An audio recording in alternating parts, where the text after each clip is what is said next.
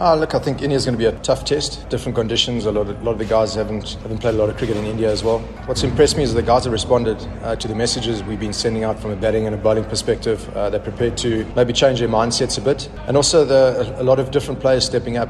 There's one thing when you give opportunities, but I think the guys throughout the team have taken opportunities. It's causing me a good headache going to India with regards to selecting 11, but I think it's a good position for us to be in because a lot of the guys are in form. The confidence is nice and high, but like I said, I think India is going to be a very tough challenge. We're coming up a very good Indian side as well, but we'll get there. We'll keep working hard. One solo doesn't make a summer. We understand that.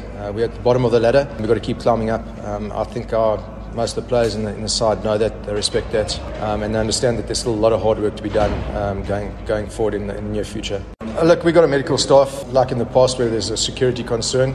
We give that to them and they come up with recommendations. If they feel it's too dangerous, they pull us out, and this is no different. We've got a medical staff to look after that. We had a nice brief, it was last night, about the virus going around. Obviously, it's a major concern around the world, but we don't really, we're not medical.